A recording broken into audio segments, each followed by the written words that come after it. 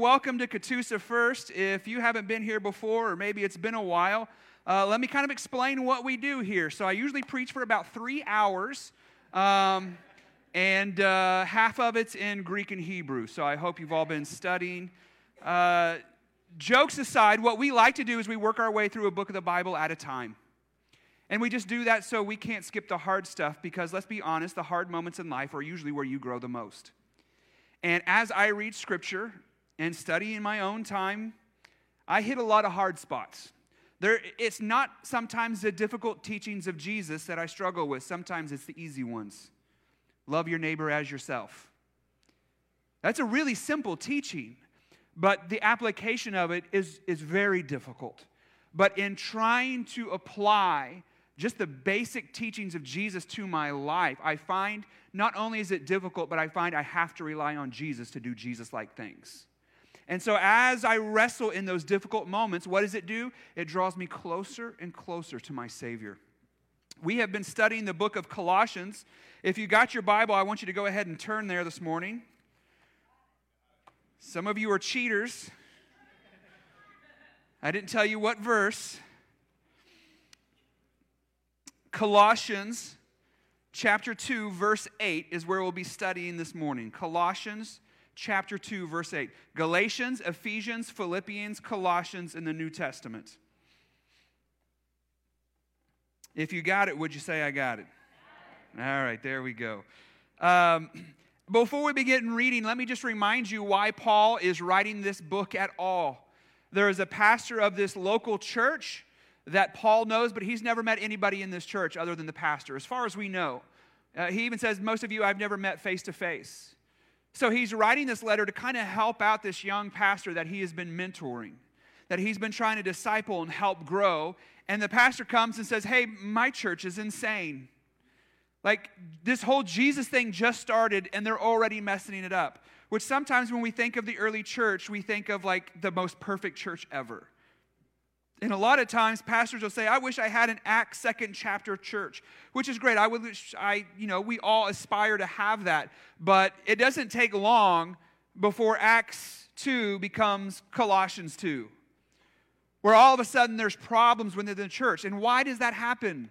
Why on earth is the church not perfect? It's because it's made up of you and I. And we're difficult. We learn slowly. We are hard-headed, and so this is one of the reasons that we gather. Hey, when we gather on Sunday, it's because God is worthy of worship and praise. So we honor Him with our songs, and we honor Him by studying together and then loving those around us. But also, if you've ever been to a chiropractor, you never walk in just once, and he goes, crack, okay, you're good, never see you again. You need to go back the next week, because what he's doing is making minor adjustments until you're straight. And this is often what Scripture is for me. Every time I open my Bible, sometimes there's these big moments where like a light comes on and I see everything more clearly. But usually just what it is just a small adjustment. Sometimes you don't even recognize it, but you go a year, 2 years down the road and people begin to say, something about you is different. It's just those minor adjustments of showing up, being faithful, committing to gathering with the saints, to study God's Word, a little bit at a time. Hopefully these adjustments begin to change your life. So he's writing and he's trying to correct some errors that have happened in the church. And we got to a little bit of them last week, and we'll get maybe to a little bit more this week. But if you got your Bibles, Colossians chapter 2, verse 8, let's read together. See to it that no one takes you captive by philosophy and empty deceit, according to human traditions, according to the elemental spirits of the world, and not according to Christ. For in Him the whole fullness of deity dwells bodily, and you have been filled in Him who is the head of all rule and authority. So, as we begin, we read that first part last week, but I really want us to understand that Colossians is just Jesus-centered. Over and over and over again, the way he corrects the problem isn't by just showing up and going, here's your 4 problems, here's what you need to do. His main emphasis is you just need Jesus. You need Christ. You ever heard a grandma and you talk about somebody's kid who's acting up and that grandma said, that boy just needs Jesus. Right? That boy just... And why is it that there's an older generation who thinks that, man, all these problems in the world, they just need Jesus? Why is that the solution? Because guess what? They just need Jesus. Now, that sounds like a watered-down answer, but it wasn't for Paul. Paul says, look, if I put Christ at center and you understand who Christ is and what he has done, then truthfully and honestly, all you need is Jesus. J.C. Ryle once said, Christ is all. These three words are the essence and substance of Christianity. We begin with Christ, continue in Christ, and end in Christ. And I hope as a church that we are Christ-obsessed. I hope you have friends that you annoy. Like, man, all you do is talk about Jesus all the time. I'm kind of Jesus-obsessed. Because he's my all in all. Like, we sing that song, and it's a great song. And isn't our worship team just doing an incredible job, man? I was just like, if you get me on front row, hands lifted, you know that I'm feeling it. And so there's a couple of things that he says here. We're going to begin our study today in verse 9. So look at verse 9. He says, for in him the whole fullness of deity dwells bodily. Now, for most of you, this is no surprise, but for a lot of people, they are confused about the person of Jesus. A lot of people think that Jesus is just a wise teacher, that he just had good sayings. Like, there are wise teachings that come from all sorts of different people, right? But Jesus isn't just a good teacher. Either he is God in the flesh, fully God and fully man. We often refer to him as the God-man. Or he is a crazy person. Because unlike other religious people who have like started religions, right? You have Gandhi. Gandhi doesn't ever claim to be God. Gandhi would claim, hey, I know the way. Buddha never claims to be God. He simply says, I know the way. And this is throughout history. There's been a lot of people who say, hey, I know the way. Jesus Christ comes and says, I am God, I am the way. And this makes him unique and is either, as C.S. Lewis says, either he's a liar, he's a lunatic, or he's Lord, and you have to decide. You have to decide, is he a liar, is he a lunatic, or is he Lord? I believe, as most of you here do, that if you study the Scriptures, if you study history, if you study the reliability of Scripture, you will come to the conclusion that Jesus Christ is who he said he was.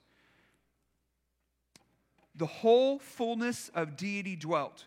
Now, why, in trying to correct them, is this important? Because whatever it is they're chasing after, it doesn't have the ability to fulfill the promise of hope or peace or whatever it is the way Jesus does. Because Jesus is the highest power. All power, rule, and authority belongs to him. You cannot graduate beyond Jesus Christ. Oftentimes in church, we graduate beyond Jesus. We start with Jesus, we get saved, we get baptized, and then it is very, very easy for the church to recommend legalism to you afterwards. Yes, you're saved by grace through faith. Now do all these things and Jesus will love you. But that is not the motivation that I want you to read your Bible. I'm not asking you to read your Bible or pray more often so that God will love you more. I tell my kids all the time, there's nothing you can say or do to make me love you less. And you know where I learned that from? That's my God. I learned that from my God. That while I was a sinner, he died for me. So if he loved me at my worst, while I was dead in my sins and trespasses, as he's about to get to here next week, I have learned that there is nothing I can say or do to make God love me less. Because when he sees me, he doesn't see the version of me I see in the mirror. A complicated, difficult, some days good, some days stubborn, just the full range of humanity. Whenever you look in the mirror, that's what you see. And oftentimes you look in the mirror, you see the most critical version of yourself. I always joke about my ears being too big, right? When I say I go to another church and I have to put on their mic, I say I have to adjust this for jumbo, right? You know, I have to make it big. And I get some of that because when I was a kid, My mom would say I look like a taxi going down the road with both doors open. If that doesn't mess you up, I don't know what will. But then I would tell people, like, I would say that about myself first to kind of steal the thunder. And people go, oh, I never noticed your ears till you said something about it. So great, now you're welcome. Now you're all staring and you can't stop, and now I'm self-conscious again. So the rest of the sermon's like this. But so I saw things that were wrong with me that nobody else even noticed until I brought it up. Because when you look in the mirror, you are so unbelievably critical at times. But there's nothing I can do as a believer. I have been washed. I have been redeemed. I've been saved. So when he looks down, Christ, God the Father, sees the sacrifice that his Son has made, and I've been cleaned. Some of you will remember the Nixon tapes, right? When President Nixon was caught and there were all these audio tapes, all of a sudden there was a blank spot on the tapes where supposedly what he had done wrong was basically confessed by him, but then there's a blank space in the tape, like it had just been erased. And so as they're going through the court trial, all of a sudden these tapes pop up, and it's very incriminating until it gets to the moment of the actual crime, and then it's blank. When I die and I stand before God, I have a blank tape. My crimes have been taken care of. And so then he says this, and this is the part that I really want us to focus on there this morning. Verse 10, and you have been filled in him who is the head of all rule and authority. Isn't that powerful? Wow, you've been filled in him. And I read that and it's kind of like, okay. But if we understood that, I think we would all erupt in an hour long of applause. Because it is an absolutely insane statement to make. Maybe some part of it is the translation issue that we have here. A better way to say it is the more literal translation says, you have been fulfilled. In Christ, you have been fulfilled. Not will be fulfilled, not hope to be fulfilled, but you have been fulfilled. Now that sounds great. I want that. I want that. Because isn't that what most of you are looking for? Isn't that what most of us strive for? Like we're just trying to find some kind of fulfillment in our life, and we will chase crazy things in order to be fulfilled. But there's this promise from Jesus that, look, if you would lean on me, I would fulfill you right now. That is a crazy, ridiculous statement. And if Jesus wasn't who he said he was, I would never believe anybody that said that. Can you imagine? Some person comes up and says, if you would just listen to everything I say, I would fulfill you, right? If you're ever dating somebody and they say that to you, run the other way, right? If you would just listen to me, you would be fulfilled and happy, right? No, but when Christ says it, because I believe his promises, then I say, okay, I want that. I want to be fulfilled. I don't want to hope to be fulfilled. I don't want to dream of being fulfilled. I want access to what Christ says I have right now. See, some of the things that Paul is warning people against in this letter is not just trying to warn them like Jesus is sufficient to protect you from your fears. Because a lot of times we go to Jesus for our fears, don't we? We're afraid of this, we're afraid of that, right? You lose your job, or you've been single longer than you think you should have. You go to God because you have all these fears and you believe he can save you from your fears. But what he is doing a lot in this passage is he's letting them know that Jesus saves you from your hopes as well. See, you need to be saved from your fears and your hopes.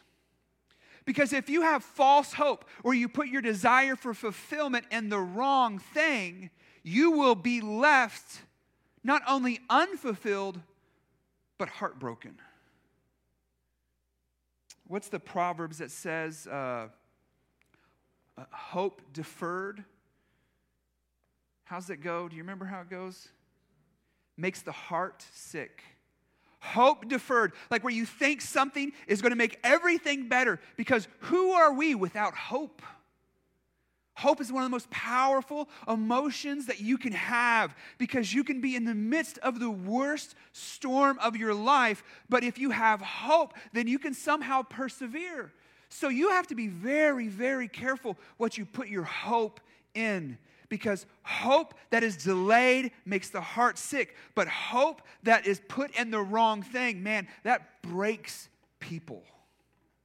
What if you put your hope in financial stability and you were almost there and then the market crashes? And all of a sudden you feel like, I saw a gentleman the other day who lost his entire savings for retirement. He was getting close to retirement. And the things that he was invested in, he lost over, he didn't lose all of it, but he lost all that he had gained. He had lost $44,000 in a matter of a week. Just made him sick. Why? Because his hope is in that. Now, I understand that. I would feel sick too, right? I feel like I'm not above feeling sick if I lose that. But as Paul teaches, the whole idea of I can do all things through Christ who gives me strength isn't about your volleyball team, right? It is about whether I'm rich or poor, hungry or full. It doesn't matter where I am. I'm content as long as I have Christ. That's what fulfillment is. I really want us to understand what it is you need to be fulfilled so that you can begin to lean in on that, so that we are a church full of Christ-fulfilled Christians. That makes sense? What do you need to be fulfilled? What do you need to be fulfilled? What does that look like? Can I make a couple suggestions? Okay, great. First, you need to have your needs met. It's hard to be fulfilled if your needs aren't met. And that's not just my opinion. If you got your Bible, turn over to Matthew 6. Matthew 6, verse 25.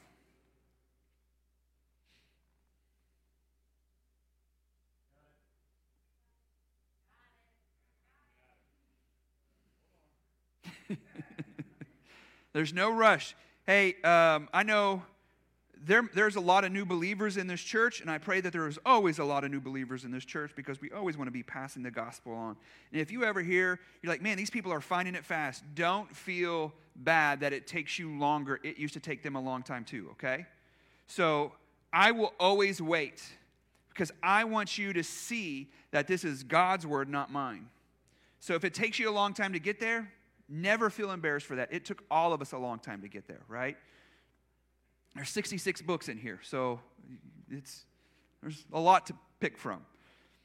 Matthew 25, chapter 6, verse 25, says this: "Therefore I tell you, do not be anxious about your life." Don't you love that Jesus commands you not to be anxious? Have you ever been nervous or stressed or anxious or depressed, and your spouse says, well, just stop being in that way? It's real helpful. "Therefore I tell you, do not be anxious about your life, what you will eat or what you will drink, nor about your body, what will you put on. Is not life more than food, and the body more than clothing? Look at the birds of the air. They neither sow nor reap nor gather into barns, and yet your heavenly Father feeds them. Are you not of more value than they? And which of you, by being anxious, can add a single hour to his span of life? And why are you anxious about clothing? Consider the lilies of the field, how they grow. They neither toil nor spin. Yet I tell you, even Solomon in all his glory was not arrayed like one of these. But if God so clothes the grass of the field, which today is alive and tomorrow is thrown into the oven, will he not much more clothe you, O you of little faith? Therefore, do not be anxious, saying, what shall we eat? Or what shall we drink? Or what shall we wear? For Gentiles seek after these things, and your heavenly Father knows that you need them all. But seek first the kingdom of God and his righteousness, and all these things will be added to you." When Adrian and I started church planning, I had been on staff at a church in Bristow. And I had been a former atheist and a wild child.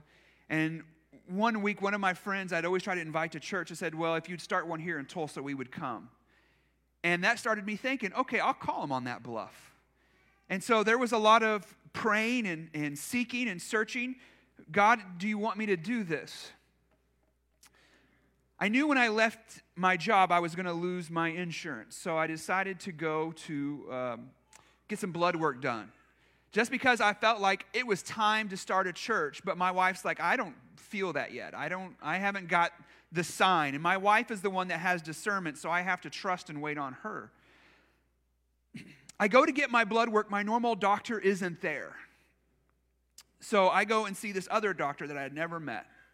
And he's asking me why I'm getting my blood work done. And I said, well, I'm thinking about becoming a church planter.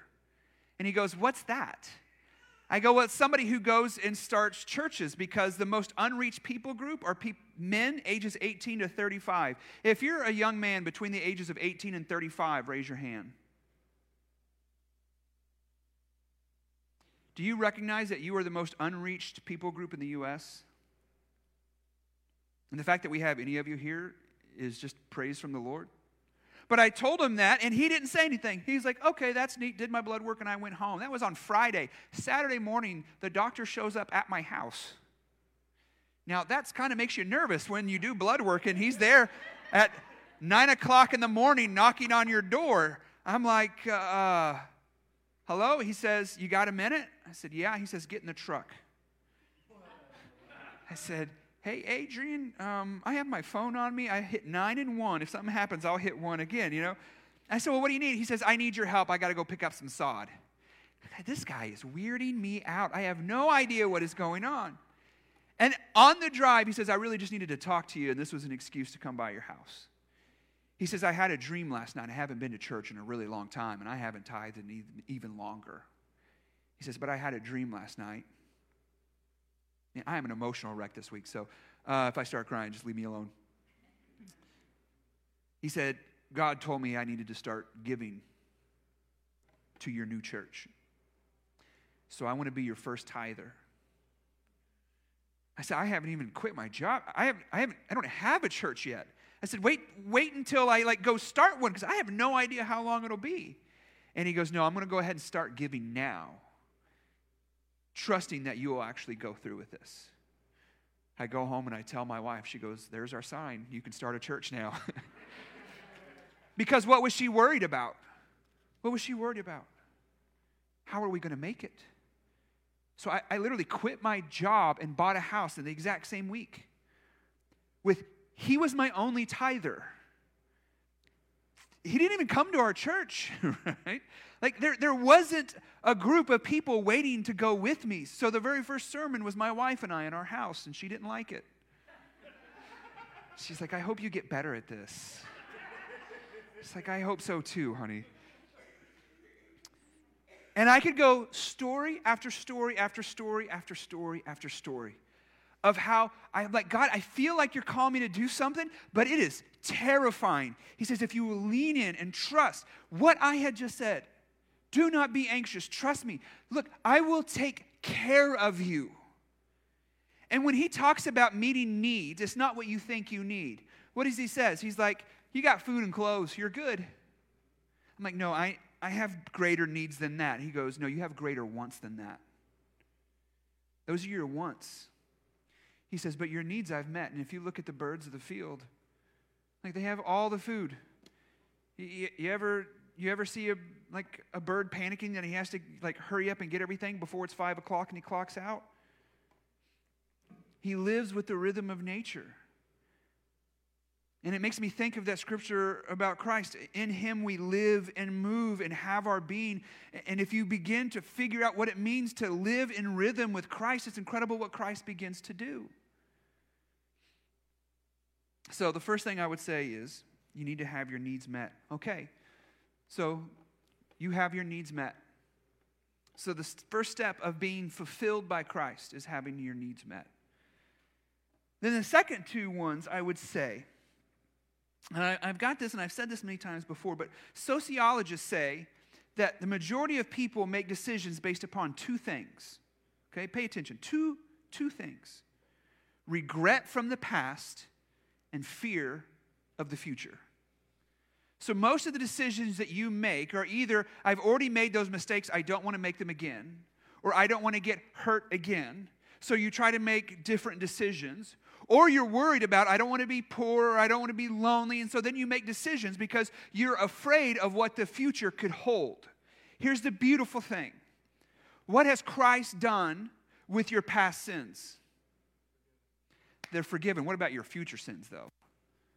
They're forgiven. So my past is taken care of, and I don't have to live a life based upon regret anymore. Very few of you actually could even live in the present because you're too worried. Some of you have sat here and you're already thinking about Monday and the things that you have to get done. You can't even sit for 5 minutes because your life is divided between the past and the future, and you don't know how to live now. But Christ says, I will take care of you tomorrow. You don't have to worry about tomorrow. Don't be anxious about tomorrow. I'm your God today, and I'll be your God tomorrow. And I already took care of all your mistakes in the past. So relax. I got you. Be free. Be fulfilled. Be full. And that's what Christ offers. And that's so beautiful to me. Because this anxious, just nervous world that we live in, many people are under the impression that salvation is just escaping the future hell. No, salvation is about escaping the current hell that we live in. Where I don't have to live my life based upon my regrets from my past, which are many, or my fears of the future, which are many. There are moments, if I lean in hard enough on my Savior, that I can be fulfilled right now. In verses 8 through 15, Paul says 4 times, in Him, in Him, in Him, in Him. In Him is your hope, in Him is your salvation, in Him is your peace, in Him is your freedom. Jesus, Jesus, Jesus, Jesus. Can I tell another story I've already told 50 times? Because I have no new ones, right? When I was a little kid growing up in church, the Sunday school teacher taught us a song in sign language, right? And it was a great song, and I went home and I told my father, Dad, I've learned a song in sign language, and he was very impressed. He's like, you learned an entire song? I said, I did. I learned an entire song in sign language. He said, would you show it to me? And I said, absolutely.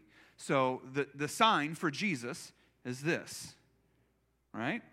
And so I started going, Jesus, Jesus, Jesus, Jesus, Jesus. And then I got real dramatic, and it was the Jesus, Jesus. And I'm going on for about 3 or 4 minutes, and then my dad goes, Caleb, is that all the words to the song that you learned? I thought you learned a whole song. All you're doing is Jesus, Jesus, and Jesus over and over again. And I looked at my dad, and I said, but Dad, you're the one who told me Jesus is all I need. Yeah, got him good, didn't I? Yeah. I don't need a complicated sermon. Jesus is all that you need. He gives an example that was very relevant to them in Colossians for what they were dealing with. It might not seem as relevant to you. If you got it, find it again, because I lost it. Okay. Colossians chapter 2.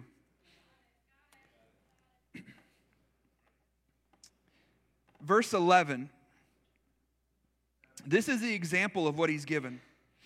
He says, in him also you were circumcised with a circumcision made without hands, by putting off the body of the flesh by the circumcision of Christ, having been buried with him in baptism, in which you were also raised with him through faith and the powerful working of God, who raised him from the dead.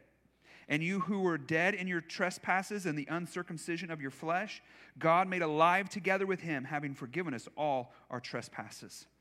So he uses this example of circumcision.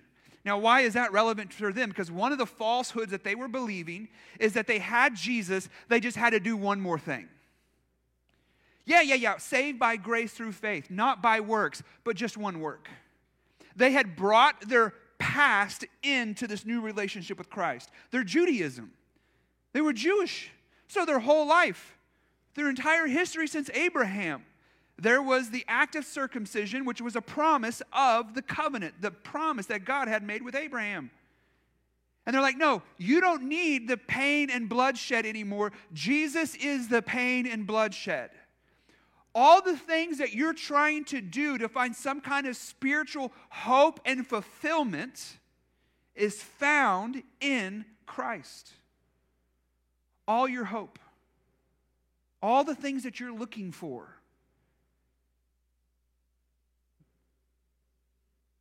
that's it. That's all we need. There's nothing more you need to do to be fulfilled. You are a free person. You have peace. You have love. You have joy because Christ lives within you. It's all right there. Jesus has given you all that you need. Lean into it. Hold on to it. Do not believe that some greater satisfaction lies out there somewhere. Men have built entire empires trying to find what Christ has freely given. Amen. I'm going to pray. The band will come up. We're going to have a time of response. The altar is open here.